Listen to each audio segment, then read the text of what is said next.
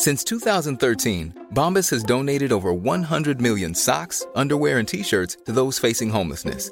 If we counted those on air, this ad would last over 1,157 days. But if we counted the time it takes to make a donation possible, it would take just a few clicks. Because every time you make a purchase, Bombas donates an item to someone who needs it. Go to bombas.com/ACAST and use code ACAST for 20% off your first purchase. That's bombas.com/ACAST, code ACAST. Hey, I'm Ryan Reynolds. Recently, I asked Mint Mobile's legal team if big wireless companies are allowed to raise prices due to inflation. They said yes. And then when I asked if raising prices technically violates those onerous two-year contracts, they said, "What the f*** are you talking about, you insane Hollywood ass?"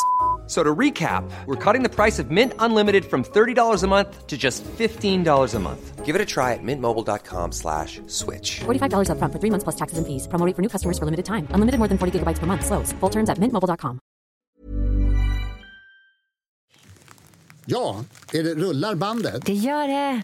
Det gör det. Anna Björk, alltså välkommen till säsong 6 av succépodden Haverikommissionen. Säsong 6, det är så sjukt mäktigt. Ja, det är det. Alltså det är så mäktigt och jag är faktiskt... idag är jag faktiskt övertänd. Är det så? Ja, det är... För att du har haft... Jag har så himla långt... Jag har liksom varit på grönbete så länge, du vet... Avgiftning, helt, cold turkey. Ja, så långt lov ifrån den här podden så känner jag helt full av poddämnen och så är jag så himla glad att vara här och träffa dig. Jag av och larvare. Men jag är också det. Men du, vi har ju fått så mycket, jag har fått så mycket alltså skit, mail. Eller? Vad sa du? Har du fått så mycket skit? Nej, tvärtom. Jag har fått så mycket liksom mail, olika slags sociala mediereaktioner från folk som är sjukt bittra på att vi överhuvudtaget inte har jobbat på en månad. Alltså vi har haft ett jullov, men det var det jag menar, skit. Extremt långt. Och till exempel så skriver ju våran väninna, våran ständiga väninna och kanske våran bästa lyssnare, Saskia i Karlstad, skriver så här: Dearest Lasse, jag hoppas innerligt att det blir en poddinspelning den här veckan så att fredagen blir en bra start på helgen. Man får ju abstinens utan nya musikvägledningar. Har det gött, skriver hon på värmländska. Aha, tror jag var på göteborgska. Att nej, det var liksom en blinkning. Hon bor i Hammarö utanför Karlstad. Hon skriver så här, quote: Maturing is realizing how many things that don't require your comment. Och då tänker jag, det är lite taskigt. Att bli mogen är att inse hur många saker man inte måste ha åsikt om. Fast jag tycker då är ju inte vi mogna. Nej, men det kanske finns andra saker som pekar på att vi inte är. Eller hur? Ja, det är meningen, att inte växa upp. Men okej, men jag förstår. Jag tycker faktiskt, min personliga åsikt är att det inte är okej för poddar att ha olika former av lov och så. För det är ju när man har lov som man ännu mer behöver dem. Så jag ber om ursäkt för att vi har varit borta. Men det har faktiskt inte riktigt logistiskt funkat, eller hur? För vi har firat så himla mycket jul. Nej, men jag har varit i Los Angeles och levt life, alltså. Ja, men du har ju varit en klimatkatastrof. Du har rest, du har varit i Tjotahejti, du har varit i Tjotahejti Europa, du har försökt ta körkort. Jag har åkt snowboard. Hela din tillvaro är en skamkatastrof, kan man säga, på alla sätt. Jag flyger kan du tänka inte dig att bemöta det? Nej, det kan jag inte. Helt oförberedd. Ja, nej, men det är helt okej. Jag har en unken kvinnosyn och du har ganska mycket skam. Flygskam. Det är väl det vi måste jobba med. Ja, nej, jag tycker det är helt värdelöst såklart att sitta och skämmas för att det som släpps ut när jag reser. Jag kan inte försvara det. Jag tänker inte försvara det. Det finns inget försvar, så det har jag inte. Men jag är... Los Angeles var det ändå för att jobba. Ja, men ändå. Dina idoler. Man kan väl välja att inte jobba på det sättet. Man kan väl säga nej till jobb om man är sån. Men det jag inte har, eller det, vad ska man säga så här, det jag har på mitt flygkonto, det jag inte har på mitt flygsamvete har jag på mitt resterande klimatkonto, tänker jag. Jag har varit vegetarian hela mitt liv i princip. Jag läste att ensamstående mammor är bäst för klimatet. Ja, är det så? Ja, men det är dels för att kvinnor är mer miljömedvetna, så här, slösar mindre, sopsorterar, tänker mer miljömedvetet, och ensamstående mamma har mycket mindre pengar, så att man så här, konsumerar inte så mycket helt enkelt. Jag tror att det har med det att göra. Men det tyckte jag var en väldigt skön fakta som kanske inte gällde mig, men som jag kan slänga fram när någon... Ja, jag jobbar jättehårt för andra saker och försöker vara så medveten jag kan, men det är skitdumt att flyga. Men jag har tänkt på det. En sak som jag har tänkt på, det är häromdagen så tog jag en så sjukt vacker bild ifrån flygplanet. Som var liksom helt ljusblå, helt ljusrosa och liksom typ det finaste jag hade sett.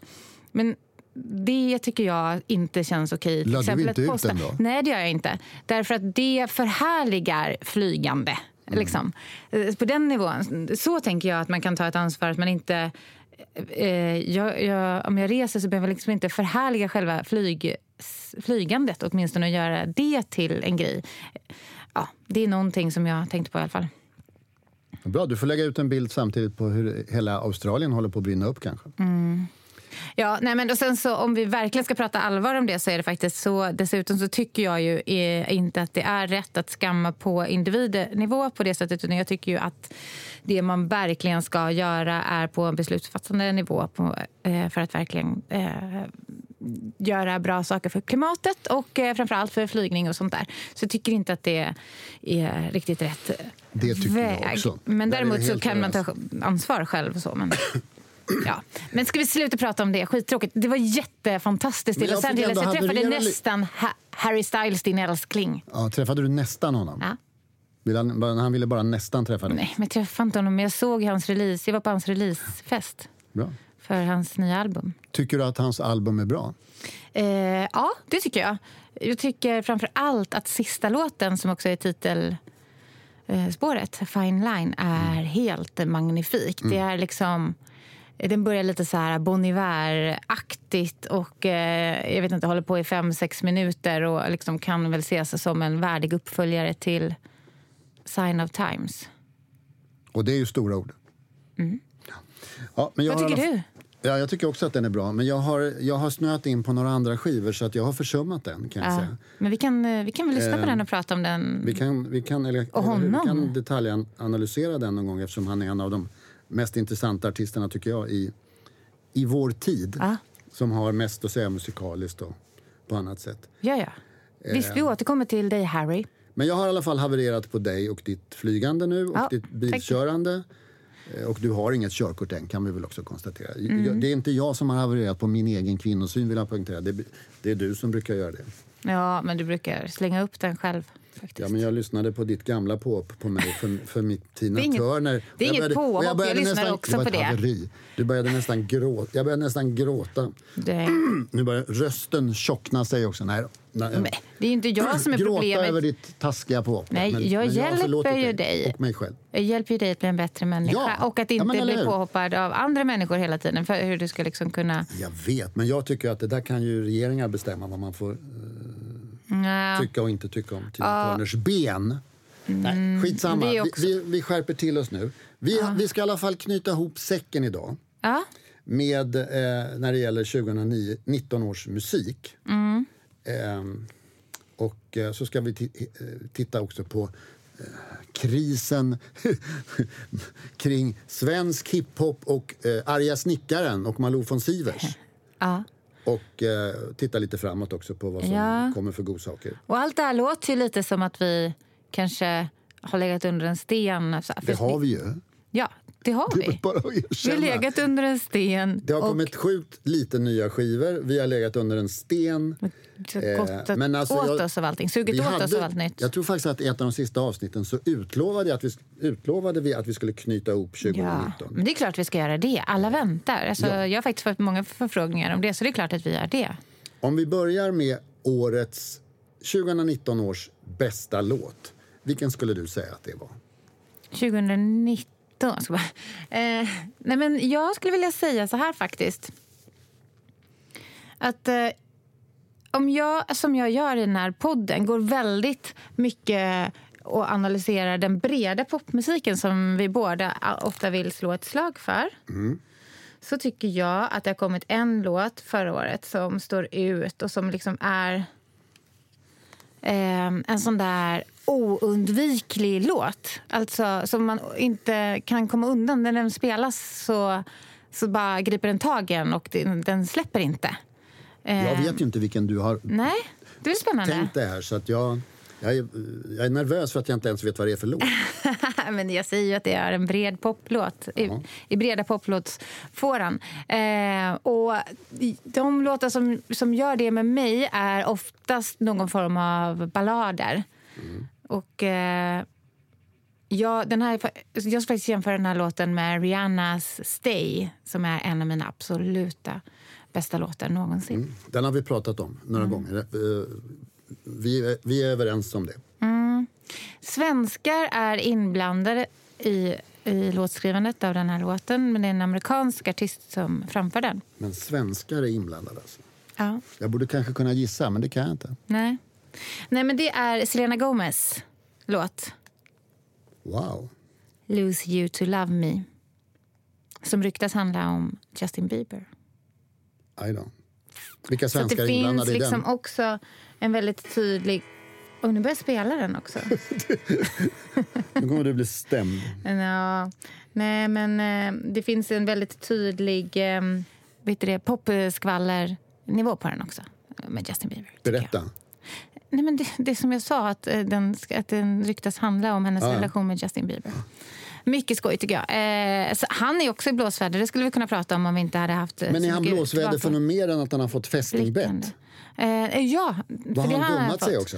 Han har ju fått fästingbett och han har då lidit av samma sjukdom som en annan musikikon gjorde under flera år och också har gjort en väldigt stor affär av. Vet du vem? Nej, men vilken då? Borrelia heter ju sjukdomen, men Kathleen Hanna, som jag alltid tjatar om, från Bikini Kill. Det finns en dokumentärfilm om henne och i den så hon ältar. Hon mådde nog väldigt dåligt och det var borta i flera år innan de liksom förstod vad det var för fel på henne. Och hon har ju liksom blivit bra igen. Men jag bara tyckte det var lite kul. Men att var det borrelia eller? Mm. Wow, aha. Den här Lyme disease, det är väldigt borrelia. Ja. Men att vara i blåsväder och nej, men det var inte blåsväder. Men har han dummat sig också? Hans blåsväder är ju att hans senaste singel som han släppte, i och med den så uppmanade han sina fans att manipulera Spotify bland annat för att få så många streams att den skulle hamna liksom, på topplistor och sådär. Det är någonting som är väldigt mycket i tiden. Så som jag gärna tycker jag. Eftersom han inte behöver fler streams. Nej. Han har ju tillräckligt stor del av den kakan, kan man tycka. Ja, men så tävlar han också mot andra som manipulerar. Så det blir liksom så himla löjligt. Det blir som de här cykelloppen när alla dopar sig till slut. Så det blir liksom... Vadå? Det funkar ju inte. Ja, men det kommer att bli lika... Alltså de här streamingtjänsterna kommer att bli lika... Alltså svåranalyserade och oanvändbara när det gäller att fördela pengar som de piratsajterna som fanns innan, där folk streamade musik. Så till slut så kommer de inte att tjäna pengar ens på... Alltså, det kan väl leda till att artisterna inte kommer att kunna tjäna pengar ens från streamingsajterna för sin musik längre. Och då är de tillbaka på ruta 0. För det har ju skrivits massor. Det är många som gör så här. Och absolut. Uppmanar alla. Och de köper säkert falska streamingar. Typ från Ryssland eller vad man nu köper sånt ifrån. Så att det blir helt oanvändbart. Ja. Men det har också varit så länge. Så det är liksom så himla svårt att se alla så här listor. Alltså, när någon utses till den mest spelare artisten och sådana saker, så har jag alltid varit tveksam till det, för att jag vet att så länge Spotify har funnits har man också kunnat köpa streams. Precis som Instagram, man kan köpa följare på Instagram och så vidare. Så det är liksom det säger så lite fake news på något sätt ju, som inte ens det blir pålitligt. Näpp. Men tillbaka till min topplista. Gillar du den här låten? Ja. Har du hört den? Ja, absolut. Jag gillar henne och jag gillar hennes nya album, även om jag tycker att det var lite tråkigt och lite slätstruket. Men jag tycker det är bra. Alltså, jag tycker hon är ju en av dem. Hon och vad heter hon? Camila Cabello. Eller hur uttalas det? Cabello. LL, det blir liksom... är ju såna två artister som gör ny, spännande, intressant dansmusik i den världen, tycker jag, som Ja, kanske de bästa just nu. Jag tycker inte det är dansmusik. Jag gillar ju dessutom Ed Sheeran, vill jag poängtera. Så att jag står ju för min dåliga smak. Ja, det gör du. Vad tycker du då om Alicia Keys senaste singel Underdog? Jättehyfsad, ja, men inte mer. Jag tycker den är skitbra. Trots att den är gjord tillsammans med Ed Sheeran och trots att den har något väldigt ompigt från honom liksom med sig, så tycker jag att den är jättehittig och superbra. Men jag tycker ju liksom att... Jag tycker hans låt från 2019, den var väl från 2019. I'm at a party I don't wanna be at. Det var väl han och Justin Bieber, va? Justin Bieber. Du rycker på axlarna för akt. Det är ju låten, kanske 2019s allra största låt. Ja, bästa poplåt, tycker jag. Jag tror också den är typ störst på jättemånga listor. Ja. Och det men jag vet inte vilken du menar. Men det är dessutom att två såna där rödhåriga, trevliga grabbar sjunger att de känner sig bortkomna på en fest. Det tycker jag är lite gulligt. Det har vi alla gjort någon gång, Anna. Känt oss bortkomna på ett kalas. Då vill man kalla det så här den nya manligheten också, men det är ju inte, det är ju en gamla vanliga musikerkille. Kvinnligt ny och känna sig misslyckad eller fel på en fest. Det tycker jag är sjukt allmängiltigt. Ja, men jag menar att det är omacho. Ja. Det är det som är det nya, menar jag. Ja. Men jag tycker att Miss Lis, de här låtarna från Så mycket bättre, tycker jag kunde ha hamnat på de här listorna, eftersom jag tycker att de stack ut som nyskapande svensk popmusik. Du återkommer verkligen till det? Ja, därför att jag tycker att det stack ut i på många sätt slätstruket svenskt musik, och där och det skapades jättemycket bra musik, men det var få saker som stack ut, som att man verkligen vågade göra någonting som inte låter som allt annat. Och det tycker jag faktiskt att hon gjorde. Verkligen. Nu vägrade du titta på det programmet, men hennes grejer där tycker jag stack ut som faktiskt nyskapande, trots att det bara var man tar en gammal låt och gör något. Fick de något genomslag? Ja, hennes grejer fick, alltså de är uppe över 15 miljoner streamingar, den mest populära. Eller har hon köpt dem? Eller hur? Det kan vara så fuskigt. Ja. Nej, men jag faktiskt håller med dig om att det svenska popåret, jag tycker inte heller att det har varit storslaget eller särskilt vågat eller stuckit ut så särskilt mycket. Men det var ju bra och trevligt och poppigt. Alltså, och Smith & Tells låtar och låtar som de också har skrivit åt andra tycker jag också påverkade. Men det var ju trallvänligt mest, kan man ju säga. Ja, men liksom det käcka, trevliga popmusik, svenska popmusiken har haft ett så här ganska bra år. Men det är ett bra år till. Ja, exakt. Mer så här etablerat och bara, nu är vi verkligen jätteduktiga på det. Så, sen så har det ju varit väldigt mycket hiphop. Det har kommit så extremt mycket svensk hiphop. Det har handlat väldigt mycket om svensk hiphop och det har liksom streamat väldigt mycket svensk hiphop. Och där kan man ju säga att det både har hänt mycket och inte hänt mycket. Men vi återkommer till det. Ja, men det kan vi göra verkligen. Men du, har du några mer sån här årets tjosan? Ja, jag skulle vilja lyfta och säga årets bästa album. Det kommer inte som någon överraskning för någon som har hört mig prata tidigare eller under 2019, för jag tycker att det var så otroligt enkelt val. Det var självklart. Årets bästa album i hela världen? Ja, hela världen. Vilket var då? Lana Del Reys album Norman fucking Rockwell. Spännande. Nej, det kanske inte låter som så spännande val, men jag tycker det är ett så magnifikt album som vågar vara ett kliv åt sidan. Väldigt liksom poppigt, men samtidigt otroligt stillsamt och vackert. Men du, jag trodde att det var en helt annan skiva som var ditt. Är det inte så att din lista i Svenska Dagbladet publicerades upp och ner? I den grafiskt inte helt perfekta produkten Svenska Dagbladet. Är det så på allvar att det var upp och ner? Ja. Det beror på. Om man läste webbversionen så fick man en variant av min topp 5 bästa album. Och om man läste pappersversionen så fick man en annan. Jag tycker man kan väl få välja den som man tycker passar bäst. Så kan man väl säga. Alla var bra. Men nu kan du i alla fall säga idag att årets bästa album enligt dig var Lana Del Rey. Norman fucking Rockwell heter. Bra. Vill du höra vad jag har ju också gjort en lista som publicerades lite grann här och där. Men jag tycker, får bara säga en sak, att det finns, jag tycker Nadja Teran har gjort årets bästa svenska album.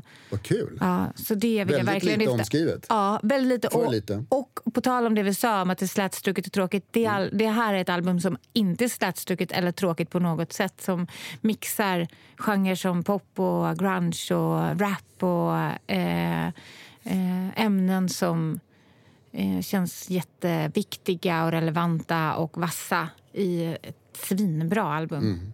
Så det tycker jag är årets svenska, och också något för alla att upptäcka.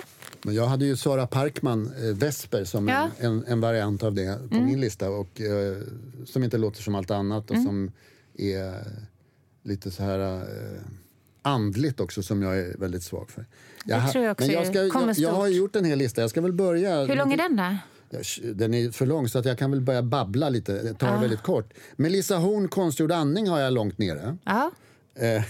Jag har faktiskt också med Lars Winnerbäcks Eldtuppen. Oj. För att jag tycker att den är så bra i början.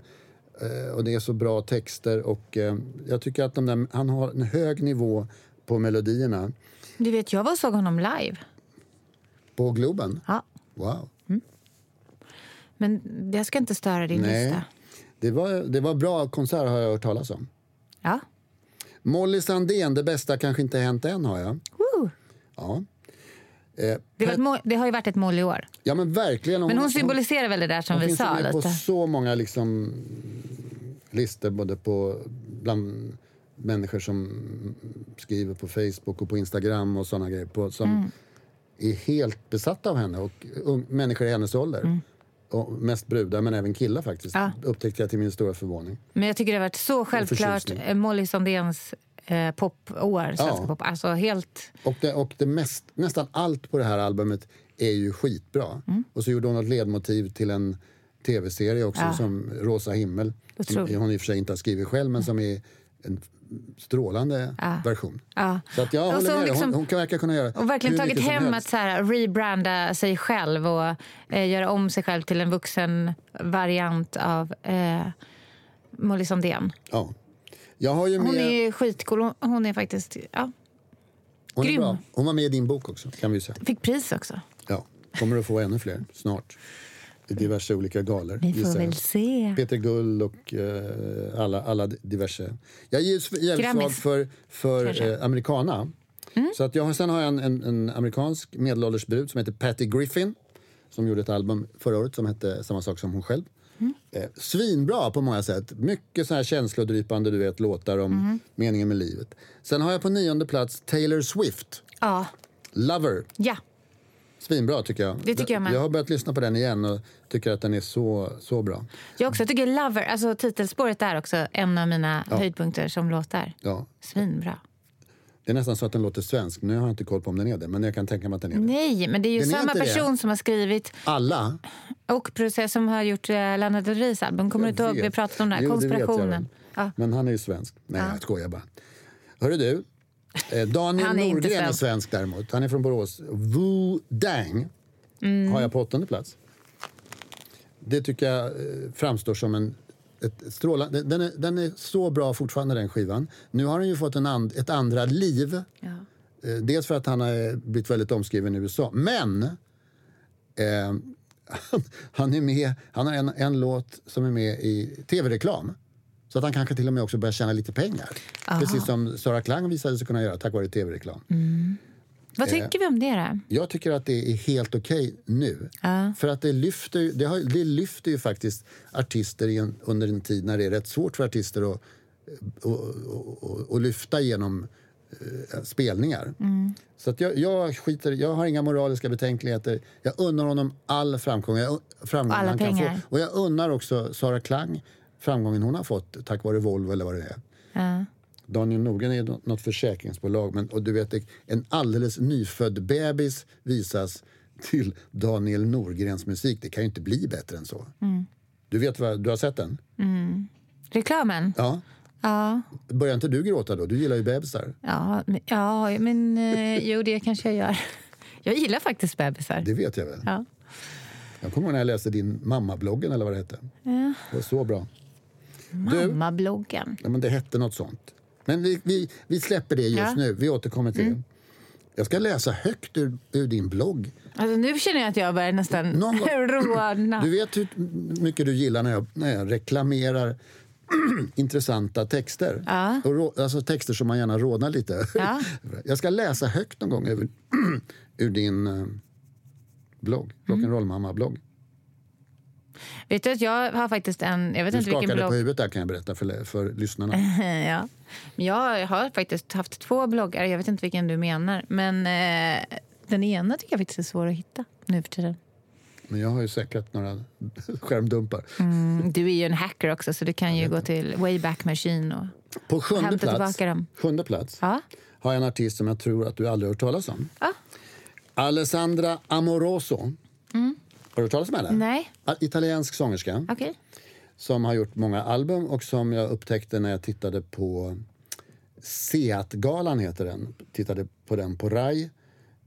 Och det där, alltså, italiensk skivindustri är ju jävligt stor. Ja. Och har också den italienska musiken har en enorm förankring hos folk bryr sig om den italienskspråkiga musiken enormt. Alltså. De har så många liksom stora artister och som har en enorm förankring. De har 50 Thomas Ledin kan man säga. Och så har de en Seat-gala där de bästa albumen belönas. Ja. Och så såg jag henne där. Och du såg en galan? Ja. Och det var många som var bra som jag inte hade koll på. Och så var det bland annat hon. Och jag har tänkt skriva om det både här och där. Jag har inte gjort det än, men jag ska skriva om det snart. Men alltså hon har en sån jävla pondus på scen. Alltså hon intar scenen som alltså de allra mest kända artisterna i världen. Total jävla pondus och dominans. Och så har hon en massa bra låtar. Och sen gjorde hon ett album som heter 10 förra året. Och men det kom precis på slutet på 2018 så att egentligen skulle det inte varit med på den här listan. Men dagarna före nyår kom det ett nytt album med henne. Ja, nu innan. Som heter 10 Noi e Voi. Alltså 10, ni och vi betyder det ju. Det är alltså live-versioner. Ja. Och det är så sjukt bra, tycker jag. Men vad är det för genre? Liksom. Italiensk popmusik. Ja. Eros Ramazzotti, Claudio Baglioni, Raff, Umberto Tozzi. Visst. Och hon är liksom... Och grejen med italiensk musik när den är så här bra, det är ju att publiken sjunger med. Jag har varit på några konserter i Italien med såna här artister. Och det är så påfallande, fantastiskt att den kvinnliga publiken sjunger med så att det låter högre än artisten ofta. Och det här har de tagit med på alla låtar. Alltså det är så bra så att egentligen borde den här nya albumet som, du vet hon gjorde alltså en Håkan Hellström släpper ett album typ på julafton ungefär så att det inte kommer med på några listor. Men det här albumet är så häftigt och så starkt och med en sån publiknärvaro så att det liknar ingenting annat skulle jag säga. Det är stark 5+. Wow, ja, men man blir väldigt sugen på att kolla upp det här. Jag tror att du kommer att gilla det. Men du, vilken svensk artist skulle du vilja skulle göra den grejen då? Alltså, en som har är bra på fans... publikkontakt är ju Thomas Ledin, skulle jag säga. Att få publiken att sjunga med. Men det här är bland annat kan jag säga som har varit på Thomas Ledin-konsert. Alltså vet du vad de gjorde när jag var på Thomas Ledin? Lars Winnerbäck har den här strävheten i musiken också som hon har. Vet du vad som hände när jag var på Thomas Ledin-konsert? Nej. Du grät. Nej, de visade brösten. Kvinnorna, alltså för vuxna, Thomas Ledin? Vuxna du sänkte rösten och är lite generad. De visade brösten, sa du. Som de gjorde på hårdrockskonserter förr i tiden. Så här, flasha. Tanter då, eller? Ja, slags tanter liksom. Du är jag var så chockad. Du också det? Nej, Jesus. Och det var Thomas inte. Ledin. Ja. Vilken konsert då? I Sofiero slott. I somras? Nej, det här var typ... När du var... 5 år sedan, 6 år. Ja. Jag var inte full. Men vad hemskt. Var Marie Ledin där? Jag vet inte. Eller så var det hon som gjorde det. Var det bara Marie Ledin som visade bröst? Ja. Kastade de upp trosor? Alltså, kanske det. BHR. Nej, men det var väldigt chockerande i alla fall. Men du ser, han väcker känslor som man inte har en aning om att han väcker. Ja, jag vet. Verkligen. Ja. Nej, men nu vill inte jag att du ska prata mer om Thomas Ledin, men intressant. Lars Winnerbäck skulle kunna göra det. Alessandra Amoroso finns på Spotify, och lyssna på den nya skivan kan jag säga, för att den slår allt. Men ska jag säga vem jag tycker Cherry, när jag var på Cherry-konsert, hur hennes fans sjöng alla låtar och liksom så här interagerade med henne. Ja, och det var så himla vackert. Alltså, var det brudarna som sjöng eller var det killarna? Det var också? brudarna. Ja. Det var så vacker sång, alltså, det var så himla fint. Så att, jag skulle vilja höra Cherrys Ni och jag, eller Ni och vi, eller vad den heter då. Do it, säger jag bara. De är bra. Alltså, då ska de lära av italienska skivproducenter, därför att deras sätt att micka publiken är så... Jag har ju lyssnat svinmycket på italiensk musik eftersom jag upptäckte den 1990 när jag var på fotbolls-VM. Sen är jag ju torsk på det. Var det något särskilt som fick dig att fastna för det där då? Eller? Ja, det var Claudio Baglioni och Raff. Och Raff hade gjort en låt ihop med Eros Ramazzotti som heter Anche Tu. Som jag skulle säga det är kanske den bästa balladen som någonsin har gjorts. Alltså den är så känslodrypande så att den liknar faktiskt ingenting annat. Det är rock'n'roll på en hög nivå, italiensk nivå. Men det var sådana artister. Men de är så bra på att micka upp publiken. Det finns en låt med Claudio Baglioni som heter Strada Facendo. Där publiken sjunger med på ett sätt som... Alltså jag ryser varje gång jag hör det. Ja. Det är 12 plus.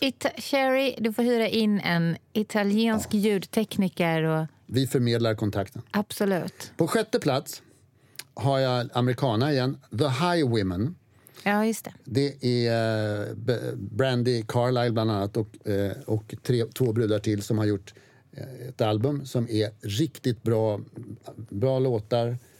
Hon är ju en bra låtskrivare och de sjunger svinbra, och det är också ett budskap om att lyfta fram kvinnor inom country som är det är strålande gjort, skulle jag säga. Och att en av brudarna dessutom i den här mycket framgångsrika gruppen är lesbisk visar ju att det händer saker även i den där världen. Och de har fått väldigt mycket uppmärksamhet för just sina låttexter. Och det är väl ingen som helst tvekan om att det här är ett av årets bästa album worldwide, tycker många kritiker. Ja. Inte bara jag. Nej. Inte bara gnällgubbar som jag. Nej, på 5:e plats. Det är många gnällgubbar som du som tycker det, och jag tror att det är det som är poängen med det egentligen, faktiskt, att den har nått er, om man säger så. Jag tror att många unga kvinnor i USA tycker att det här är svinbra också. Jag tycker också väldigt lite unga kvinnor i Sverige tror jag tycker det däremot. Jag tycker att det är bra när kvinnor som inte är unga kvinnor också får plats på musikscenen då. Därför att det finns ju mycket unga kvinnor som visserligen kanske har det tufft och så vidare, men det finns ju också otroligt mycket kvinnor som är vuxna eller mognare som få pratar om eller lyfter fram, eller deras röster är ju värda all kamp och all uppmärksamhet, tycker jag. Men här är 3 tjejer som verkligen sjunger svinbra. De kanske inte är svingamla heller, jag vet inte. Ja, de är inte purunga. Nej. På 5:e plats, Sara Klang, Creamy Blue. Woohoo! Det är också en skiva som jag har börjat lyssna på igen. Och som jag också har skrivit om på några ställen. Och jag är så fascinerad av reaktionerna som jag får när jag skriver om den här skivan. Bland vanliga musiklyssnare. För jättemånga känner inte till henne. Nej. Och så får jag hur många mejl och ryggdunkningar som helst från folk som inte lyssnar på annat än Sara Klang plötsligt. Men det känns ju som att vi har tjatat om henne jättemycket och därför kan man bli så här, man vill inte tjata om det igen. Men det känns ju som så här, alltså vem som får chansen kommer inte att älska Sara Klang. Exakt. Va? Det är liksom... så har jag märkt nu att så funkar verkligen. Alltså det är redigerare till exempel på en tidning. Till och med redigerare. Som ringde. Nej, men då, jag förstår. Som gråtande ringde och tackade för tipset för att hon lyssnar inte på annat. Nej. Och det blir man ju lite rörd. Ja, nej, men verkligen. Och jag tycker att det är väldigt berörande musik och trösterik och allt det där som man vill ha. Och låtarna tycker jag har växt. Så att hon har gjort 2 album med så bra låtar. Som hon har gjort tillsammans med liksom en producent och låtskrivarpartner. Så bra duo där. Bra. På 4:e plats, visst är det en bra lista jag har? Ja, den är Tack, jättebra. Snälla, Anna. På 4:e plats, Nick Cave and the Bad Seeds, Ghosteen skulle jag uttala det. Den finns med på 1000 olika listor. Men, och det är den värd tycker jag. Jag tycker den är jättebra. Väldigt sorglig och deprimerande och ledsam, men så fin. Men lyssnar du mycket på den? Ja. Ja. För jag tycker faktiskt också att den men är... inte så mycket just nu, men jag lyssnade på den när den kom. Ja, men jag tycker också att den är jättefin. Jag tycker liksom det han har gjort är också storartat och temat och allting med den. En del skivor är ju kanske inte att man ändå lyssnar på dem svinmycket på det sättet som man lyssnar på Sara Klang. Nej, för de kräver en viss det kräver en viss inramning, och då tänker jag på Jenny Wilsons skiva Trauma, som jag faktiskt också vill lyfta i det här sammanhanget, som tillsammans med Hans Ek. Så det är liksom Norrköpings symfoniorkester tillsammans med hennes syntar och svensk text om våldtäkten som hon blev utsatt för, som är så här både helt otrolig, men också tycker man att det är bra. Ja. Och liksom som ett verk, som konstverk, magnifikt. Hans sons död och bearbetningen av det. Och det finns ju andra skivor som har varit bra. Leonard Cohens skiva som kom i år är också väldigt bra, men man blir ju inte glad. Nej. Men det behöver man inte. Jag gillar ju att bli glad, men ibland gillar man ju bara att lyssna på ältande män också. Ja, men alltså jag är glad, men jag tycker om musik som inte är glad. Ja, men om jag har varit inte glad under en period, då kanske jag hellre har lyssnat på grejer som ungefär nummer 3 på min lista. Lale, Vänta. Tycker jag är svinbra. Den håller fortfarande och den växer. Och de svenska låtarna tycker jag är magiska. Sen kom ju Lale med ett album till häromdagen. Ja, det är de. Med nya versioner på sina låtar som han har skrivit till andra. Ja. Och så de låter ju väldigt mycket som Lale-låtar, får man ju säga. Det är underbart. Jag tycker det är väldigt kul att hon har gjort det, för det är roligt att höra dem i hennes versioner. För som du säger, de är jättetydliga Lale-låtar. I alla fall är de det nu, plötsligt. Ja, men jag menar det. Man hör det. Nej, men hon har ju plockat fram det, så man bara, just det. Och de här vändningarna mellan dur och moll, det inser man ju plötsligt hur ensam hon är om det. Det är döhäftigt. Liksom, om inte annat som ett CV också, att visa upp liksom, sitt hantverk på det sättet. Tycker du att den håller? Ja, jag tycker att den håller. Jag har inte återkommit till den skivan särskilt mycket dock, men jag tyckte jättemycket om den när jag lyssnade på den. Och jag tyckte framför allt att hon tog ganska mycket kliv framåt textmässigt. Som jag verkligen gillar. Tycker du inte att hon har varit bra hela tiden på texter? Skivan. Det tycker jag. Ja, men jag tycker att hon har liksom pendlat lite mellan teman som har kunnat vara lite, pretentiösa och svåra på ett sätt som inte har varit så. Jag tycker det här är väldigt bra balans på att fånga, det är ju jättemycket så här svenskhet och nostalgi, uppväxt och sådär som hon gör jättesnyggt tycker jag. Och koncentrerat. Svenska 2. Skitbra. Ja, men en mästerlig skiva tycker jag. Du, på andra plats så har jag ett album som jag inte har sett på en enda lista i Sverige. Och det har jag funderat mycket på. Vad fan kan det bero på? Det är helt obegripligt. För det, alltså från första tonen, hur gitarrerna låter och från sen när sången kommer in. Och jag tror du har det där. Gitarrerna, det tror jag är problemet i sådana fall. Gitarrer är inte populärt. Tycker folk inte om det? Nej. Fast om det är en sjukt välstämd akustisk gitarr då? Ja, nej, men det finns bara liksom typ två som är okej där. Distade gitarrer, fy bubblan. Ja. Men det här är inte sån. Nej. Det här är en skiva som jag har inte skrivit en rad om den här skivan. Vi har aldrig pratat om den. Jag tror den kom i mitten på förra året ungefär.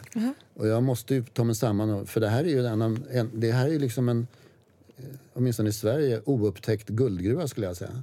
Oj. Jag kan inte tänka mig annat än att i princip alla skulle älska den här skivan. Till och med du. Ja, men säg vilken det är. Det är en amerikansk artist som heter Joe Henry. Och skivan heter The Gospel According to Water. Har du hört talas om artisten och skivan? Nej, det har jag inte. I det här programmet får man erkänna när man inte... Ja, men jag har aldrig problem med att erkänna någonting. Han har funnits ganska länge och har gjort bra grejer och har fått en hel del uppmärksamhet och awards. Är detta amerikanergenren? Kan man säga. Ja. Han har till och med någon gång tror jag utpekats som den nya Dylan, vilket ju många har gjort. Ja. Men han är mest känd, tror jag, för att han är Madonnas svåger. Jag var tvungen att tänka. Han har skrivit några låtar till Madonna också. Han fick en cancerdiagnos förra året och tänkte lägga av och tänkte dö typ. Sådär. Vi trodde han skulle dö. Så började han göra ett album och sen upptäckte skivbolaget och hans vänner hur otroligt, han började göra inspelningar, hur otroligt bra det här var. Och det är det verkligen. Alltså det här sticker ut på ett sätt som nästan ingenting annat har gjort på länge, därför att det är så välgjort och det är så känslofyllt. Han sjunger som en gud och de spelar som en gud, gitarr. Men det är också en massa, det låter, det är en uråldrig genre, men det här låter så helt nytt. Okej. Jag säger det bara, lyssna på den. Den kommer alla, åtminstone vuxna människor. Men jag älskar dina tips. Jag älskar dina tips som är här, som inte är så självklara, som är lite mer Alessandra dolda. Amoroso och Joe Henry. Alltså det är... Lägger du upp dem som oupptäckta guldgruvor. Lägger vi upp dem som på en Spotify-lista som man kan använda till det här programmet. Verkligen. Bra. Och på första plats då har jag ett album som heter Norman fucking Rockwell med Lana Del Rey. Som jag tycker är... Var det på första plats, hör du det? Ja. Jag skulle ha kunnat lagt Alessandra Amoroso etta om jag hade hunnit. Nej. Men jag tycker ändå att för att, alltså konstnärligt med alla texter och hela juxet, så är verkligen Lana Del Reys album förra årets bästa. Jag brukar börja lyssna på... Jag glad jag blev, jag är jätteglad. Jag brukar börja lyssna på låten som heter... Vi var så jävla upptagna med att skriva The Next Best American Record. Och sen avslutar jag fram till den här Hope is a Dangerous Thing, som avslutar det reella albumet, och sen går jag över till låt nummer 1. Och då har jag liksom hela paketet. Och då är det, om man tar i den ordningen, så tycker jag det är ett mästerverk på, vad kan det vara, 40 minuter. Varför är det den ordningen? Jag tycker att den låten är bättre att börja med än... Du tycker bara den första låten, det är väl titellåten, var jag för mig. Du tycker bara att det ska börja där? Jag tycker man ska börja spela den där. Men man ska spela alla låtar? Om man är jätteskeptisk, absolut. Är man jätteskeptisk så ska man börja med Hope is a Dangerous Thing. För det är det stora mästerverket. Det är sista låten. Tycker jag. Ja, jag vet inte. Jag har faktiskt jättesvårt att plocka ut favoriter i den här. Men jag vet inte var man ska börja. Men jag ska testa sista låten är obegripligt bra. Jo, jag tycker den är... Kan man spela 90 miljoner gånger? Ja, men jag tycker det. Men jag tycker det är väldigt många på den här. Jag tycker låten innan den, som är Happiness is a Butterfly, är väldigt bra också. Jag tror att det är den som jag lyssnar på flest gånger. Men jag älskar början också. Jag tycker de låtarna är skitbra. Ja. Det är min lista. Jag älskar inte alla låtar. Nej. Men nästan. Jag är jävligt nöjd med min lista, och jag tycker också att min lista visar på något sätt nöjd med din lista. Albumet, det har vi pratat om ibland. Det här är en analys som jag inte tror stämmer, men att albumet har haft ett bra år igen, för första gången på länge kanske. Jag tror inte att musikbranschen delar den åsikten, men det skiter jag i. Jag tycker det. Fast jag tror att de artisterna som faktiskt har en väldigt tydlig vision om vad de vill göra, har en kanske lite gammalmodig musikalisk idé om det, som till exempel Lana Del Rey, som bara har så här skitit i vad skivbolaget tycker man ska göra, det vill säga låtar som är singlar och bra, och gjort album och liksom verkligen så här vågar göra det fullt ut. Tjänar på det och liksom kan göra den typen av album. Men sen så tycker jag till exempel Selena Gomez albumet visar liksom motsatsen. Det behöver ju inte vara det skulle vara en EP, för att det finns massa spår där som är så här helt ointressant, och den är helt ointressant att lyssna på som ett fullt album och så där. Så det beror på vilken artist det är och hur kompromisslösa de vågar vara, skulle jag säga. Even when we're on a budget, we still deserve nice things. Quince is a place to scoop up stunning high-end goods for 50 to 80% less than similar brands. They have buttery soft cashmere sweaters starting at $50, luxurious Italian leather bags, and so much more. Plus, Quince only works with factories that use safe, ethical, and responsible manufacturing. Get the high-end goods you'll love without the high price tag with Quince. Go to quince.com/style for free shipping and 365-day returns. Hey, it's Paige DeSorbo from Giggly Squad. High quality fashion without the price tag. Say hello to Quince. I'm snagging high-end essentials like cozy cashmere sweaters, sleek leather jackets, fine jewelry, and so much more. With Quince being 50 to 80% less than similar brands. And they partner with factories that prioritize safe, ethical, and responsible manufacturing. I love that. Luxury quality within reach. Go to quince.com/style to get free shipping and 365-day returns on your next order. Quince.com/style. Hiring for your small business? If you're not looking for professionals on LinkedIn, you're looking in the wrong place. That's like looking for your car keys in a fish tank. LinkedIn helps you hire professionals you can't find anywhere else, even those who aren't actively searching for a new job but might be open to the perfect role. In a given month, over 70% of LinkedIn users don't even visit other leading job sites. So start looking in the right place. With LinkedIn, you can hire professionals like a professional. Post your free job on linkedin.com/people today. Vi har lovat att prata om något, om lite viktigare saker. Ja, men det här är faktiskt så här. Eftersom vi har haft ett långt break, jag har åkt omkring och du har haft jättemysig jul kanske, så bjuder vi på ett extra långt avsnitt idag, eller hur? Hinner vi något mer? Ja. Då skulle jag vilja fråga dig om du kan säga vem som har skrivit de här raderna. Ja. Mina fans undrar vart jag har tagit vägen. Personer som du försöker nå är alltid upptagen. Jag är oslagbar, Muhammad Ali. Jag går runt i Roberto Cavalli. Om jag rör en penna, det är en hitlåt. Jag är inte klar än, jag måste bara komma till mål här också. Men det var som På spåret. Så även om jag satt, det var mitt år. Jag får staten och jag, det är Tom och Jerry. Jag får Glocken att sjunga som Cherry. Vem har skrivit det här? Yasin Bean. Apropå Cherry, din favorit Cherry. Ja.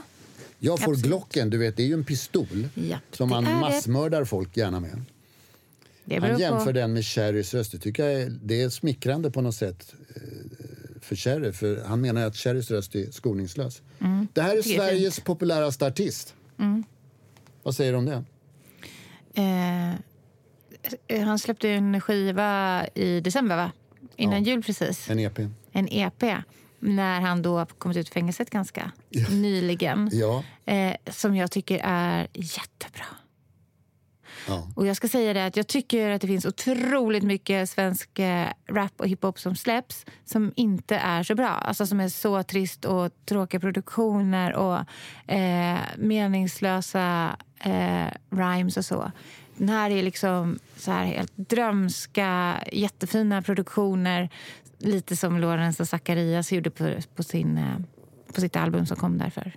Inte vet jag vad det nu är, så här, många år sedan.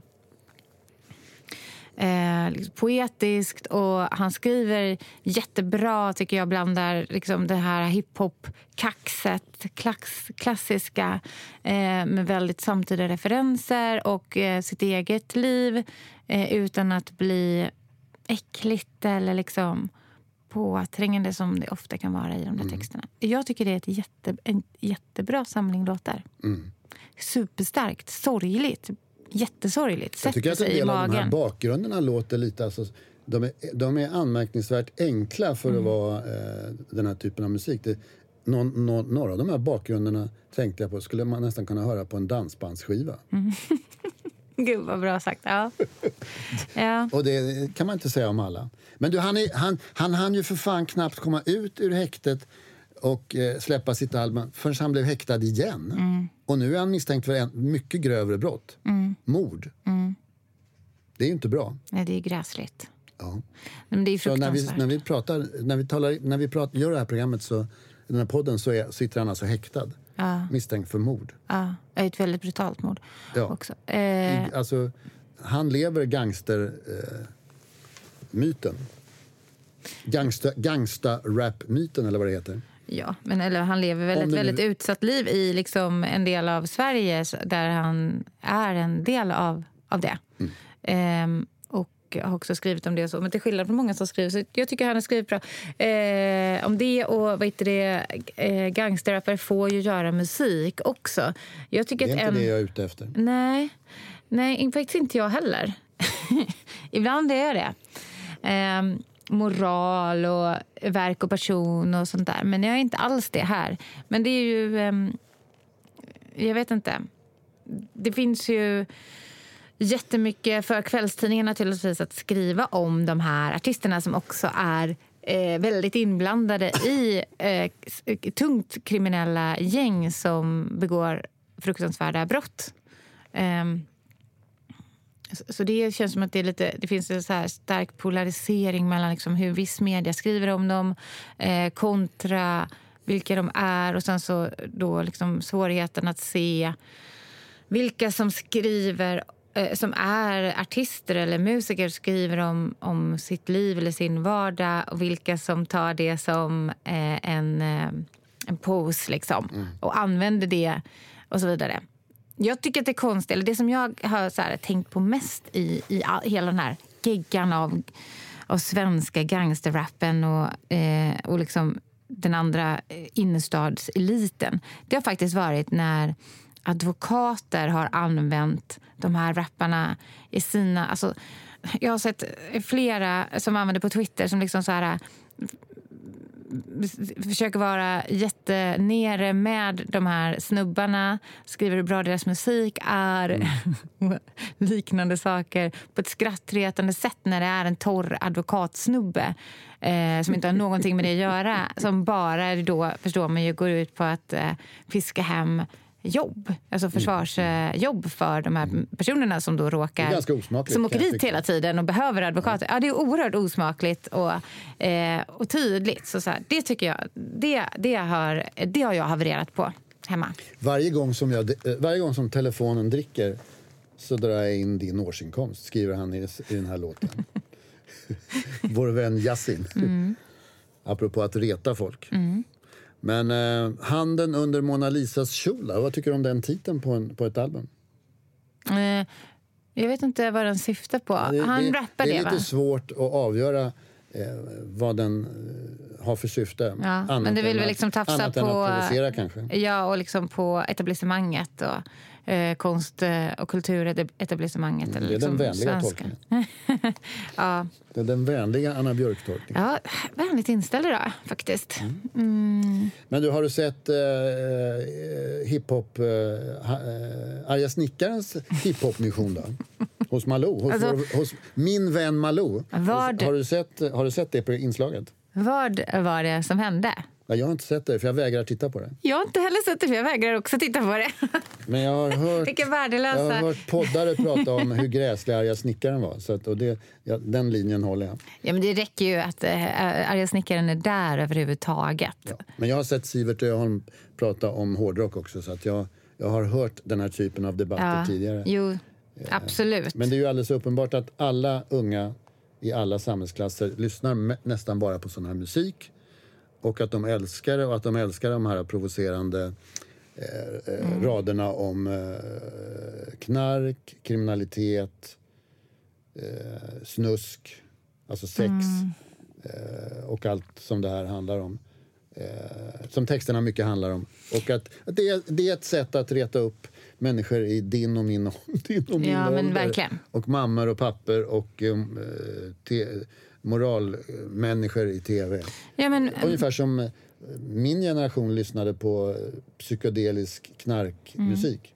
Vad lyssnade din musik på? Spice Girls? Ja, precis. Din generation. Nej, men allvarligt, vad var det som var provocerande? Ja, det var kanske kommersiell Spice Girls. Ja, och det skulle det kunna vara mot våra proggföräldrar och sådär. Men det fanns ju också alltså på 90-talet så kom det ju jättemycket amerikansk hiphop med usel kvinnosyn, och kanske kommer ihåg musikvideos. Kommer du ihåg hur musikvideos såg ut på 90-talet? Ja, jag kommer ihåg när Snow kom med sin första hiphop-låtarna där, och sen kom de här Twisted Sister, heter de inte det? Nej, det är väl en hårdrocksband. Ja, men de här som hade... Jag kommer inte ihåg vad de heter nu. Men det var väldigt så här, Thong Song fanns ju liksom. Men det är väl inte hiphop du pratar om? Ja, men det var rap. Och det var texter som föräldrar tyckte var förfärliga. Du blandar ihop... Du pratar ju om hårdrock. Jag tror så här, din generation provocerade genom att lyssna på Herreys. Nej, det är du är alldeles fortfarande för... Föräldrarna grät. Ja. Nej, men Herreys var ju på 80-talet också. Okej då. Jag lyssnade, det är för tidigt. Det är hårdrocken också. Men däremot så kom det ju hiphop med alla de här grejerna som nu på svenska fanns ju på amerikanska när jag växte upp. Det var väl kanske att provocera med. Men jag vill bara säga en sak kort, och det är att i Malou, det som många kanske kritiseras eller var mest upprörda över var att det faktiskt fanns en skillnad, att det kändes som att det fanns en rasistisk, vardagsrasistisk kanske, vinkel på det hela som gjorde folk absolut arga på det. Inte bara att man var upprörd över att det var en unge från orten som rappade om gangstersaker, utan att han fick en annan behandling än vad Einar då, som hade varit hos henne tidigare och som har då en känd skådespelarmamma. Släpper man in arga snickaren i studion, då blir det lite... Ja, men herregud, då blir vad det var en del det för? ilska. Ja. Men du, de här artisterna provocerar ju föräldrar, därför att jag har ju barn i åldrar som lyssnar på den musiken och pratar med andra föräldrar, och det är liksom kanske inte att man blir provocerad av att man hör någon säga Glock direkt, utan det som provocerar är att jag tror att föräldrar inte vet hur man ska förhålla sig, för att vi har också lyssnat på hiphop och vi lyssnar på hiphop och vi vet så här, att det finns massa saker som är poser och som man leker med, och som man också så här, förklarar någon verklighet, berättar någon historia och allt det där. Men man vill inte att ens barn ska göra det, och man tror inte att de förstår det, så man blir ändå upprörd och tycker ändå inte att det känns bra när ens barn går och säger riktigt fula ord i skolan. Sen finns det en del av det som är extremt sexistisk och som jag inte förstår varför. Nu startar en nystart här. Din dator här. Nej, men varför det har liksom regrederat så fruktansvärt till liksom väldigt grov sexism. I vissa av de här artisterna har ju liksom texter som jag bara, men varför finns det här? Varför finns det här 2020? Det är fascinerande nog. Så jag är provocerad. Men fascinerande nog även hos kvinnliga artister av den här typen, lika sexistiska texter. Det blir jag förvånad över. Men varför finns det? Det ska fan inte jag svara på. Det får du svara på. Men men jag bara önskar att det fanns kan vi ta ett djupare grepp på en utveckling för det finns så mycket med musik i det här. Det finns så många artister som faktiskt är väldigt, visar upp en helt annan typ av manlighetsnorm och gör skitbra saker och fortfarande är svintuffa och gör jättebra hiphop och jättetungt. Men ett liksom. av svaren i alla fall är väl att det här är ett säkert sätt att provocera föräldrar, vuxna. Ja. Och är det något som det bästa sättet just nu alltid har gjort från dag ett? Ja, det enda och bästa sättet, absolut. Det popmusiken har gjort från dag ett, första gången Elvis kom in på en scen, är ju att provocera föräldrar och gubbar och gummor. Ja, men absolut. Så och det är en funktion. Kulturelit. Ja, och en föräldrageneration. Så att det är så här, absolut. Man kan ju liksom räkna ut det jättelätt. Hur ska vi göra nu för att provocera? Ja. Vi gör så här. Det är så häftigt att knarka och skjuta kompisar. Ja, men det är inte lika provocerande. Nej. Det är för att du bor i en välgödd förort. Nej, nu slutar vi. Och vad ska vi göra nästa gång? Alltså, vi glömde prata om en grej som jag hade tänkt nämna. Men... Ja, kör. Jag tänkte faktiskt, eftersom vi har pratat om så mycket gammalt, eller liksom 2019 och så vidare, så tänkte jag ändå, för att vi är ju en aktualitetspodd ganska mycket också, så skulle jag vilja nämna en låt som släpps fredag. Det kanske är fredag nu när folk lyssnar på det här, men på fredag. Idag? Ja, som är alltså Jonathan Johansson. Som vi faktiskt har pratat om nästan tidigare idag. Han skrev låten som Molly Sandén gjorde en cover på tidigare. Rosa himmel. Skitbra. Han kommer med album i vår som heter Chirocco, tror jag. Men han släpper sin singel från den som heter 7 april. Och det är en låt... Säger 7 april dig någonting? Ja, det vet jag eftersom det var massakern på Drottninggatan. Ja, precis. Den syftar på just det också. Dagen då det var ett terrordåd på Drottninggatan i Stockholm. Och han beskriver i den ett möte, det börjar med att vi ska mötas i Kungsträdgården under körsbärsträden. Och så beskriver han det han ser på vägen dit. Han halvspringer ner för Sveavägen och vad han ser på vägen. Alltså polisbilar och helikoptrar och människor som springer mot honom och sådär. och liksom genom det så finns det den är jättestark. Det finns jättemycket känslor. Han berättar ganska så torrt egentligen vad det är han ser. Men eftersom att vi alla upplevde det på något sätt i Sverige, tror jag, mer eller mindre. Absolut. Det finns också en väldigt så stressande pulstrumma i låten också, som jag gör den väldigt... Jag vet inte om du får det, men jag får ju nästan ett sånt PTSD-påslag när man nämner den här händelsen. Eller liksom. Ja, jag upplevde det... Jag hade en väldigt traumatisk upplevelse av just det förstår jag. Dagen. Alltså, jag träffade igår några människor. Och en av dem var där strax efteråt och har gått i terapi för det sen dess. Som hon fick. Ja. Och det är ju ett trauma för hur många människor som helst. Ja. Nej, men det är ju det. Jag var liksom väldigt nära, inte på Drottninggatan, men jag var väldigt nära med mina barn. Med mina 2 barn. Och det var det som var jättejobbigt. För att jag liksom hamnade i det här när alla sprang. Vi hamnade liksom i en folksamling av springande, skrikande människor. Och visste inte hur allvarligt någonting var eller vad det var. Bara men det visste ju inte de heller. Det är det som är grejen. Nej, ingen visste. När man är mitt uppe i en sån där situation så vet man inte hur den ska sluta. Nej. Och den känslan är vidrig. Ja. Det är vidrigt, man ska ta vägen, och det kommer ju också en massa samtal om skottlossningar på andra ställen. Och så här, vi typ gömde oss på ett ställe med barnen, och jag var så här, visste inte vart man skulle ta vägen därifrån, vart var säkert. Och då sitter där med sina barn. Ja. Det var ingen lek. Nej, det var ganska jobbigt. Men det gick ju bra för oss verkligen. Men jag förstår, jag vet också människor som har gått i terapi eller fortfarande går i terapi för det där. Så. Hemskt, men det var en bra låt. Ja, det var en bra låt på det sättet att jag lyssnade nog bara på den väldigt liksom uppmärksamt på vad den handlar om och på texten och vad den gjorde med mig mer än som en poplåt sådär. Men jag tycker det är lite intressant för att det kanske kommer nu eller börjar liksom bearbetas på det sättet genom konst på ett mer inte liksom akut sätt utan lite mer sådär. Det är ju ändå någonting som kommer dyka upp fler gånger tror jag i svensk musik och annan konst också, eftersom att det är något som har berört många människor. Bra. Ja. Nästa vecka tänkte jag ta med mig lite tankar om vilka artister jag tror kommer prägla 2020. Alltså vilka vi kommer prata om ett år när vi ska summera. Bra. Det blir kul. Ses vi. Nu är vi igång igen med säsong 6 och vi kör vidare med en nästan skrämmande regelbundenhet som vi gjorde i höstas. Ja, vi börjar med det, med schema. Bra. Tack för idag. Tack för att ni lyssnar. Hey folks, I'm Mark Maron from the WTF podcast, and this episode is brought to you by Kleenex Ultra Soft Tissues, your ally to help tackle your allergy symptoms this season. I love the change of seasons, but nobody loves pollen and all those other things floating in the air that make you sneeze during this nice weather. Kleenex Ultra Soft Tissues are hypoallergenic and allergist approved, so fight back against watery eyes and runny noses without worrying about irritating your skin. For this allergy season, grab Kleenex and face allergies head on. Planning for your next trip?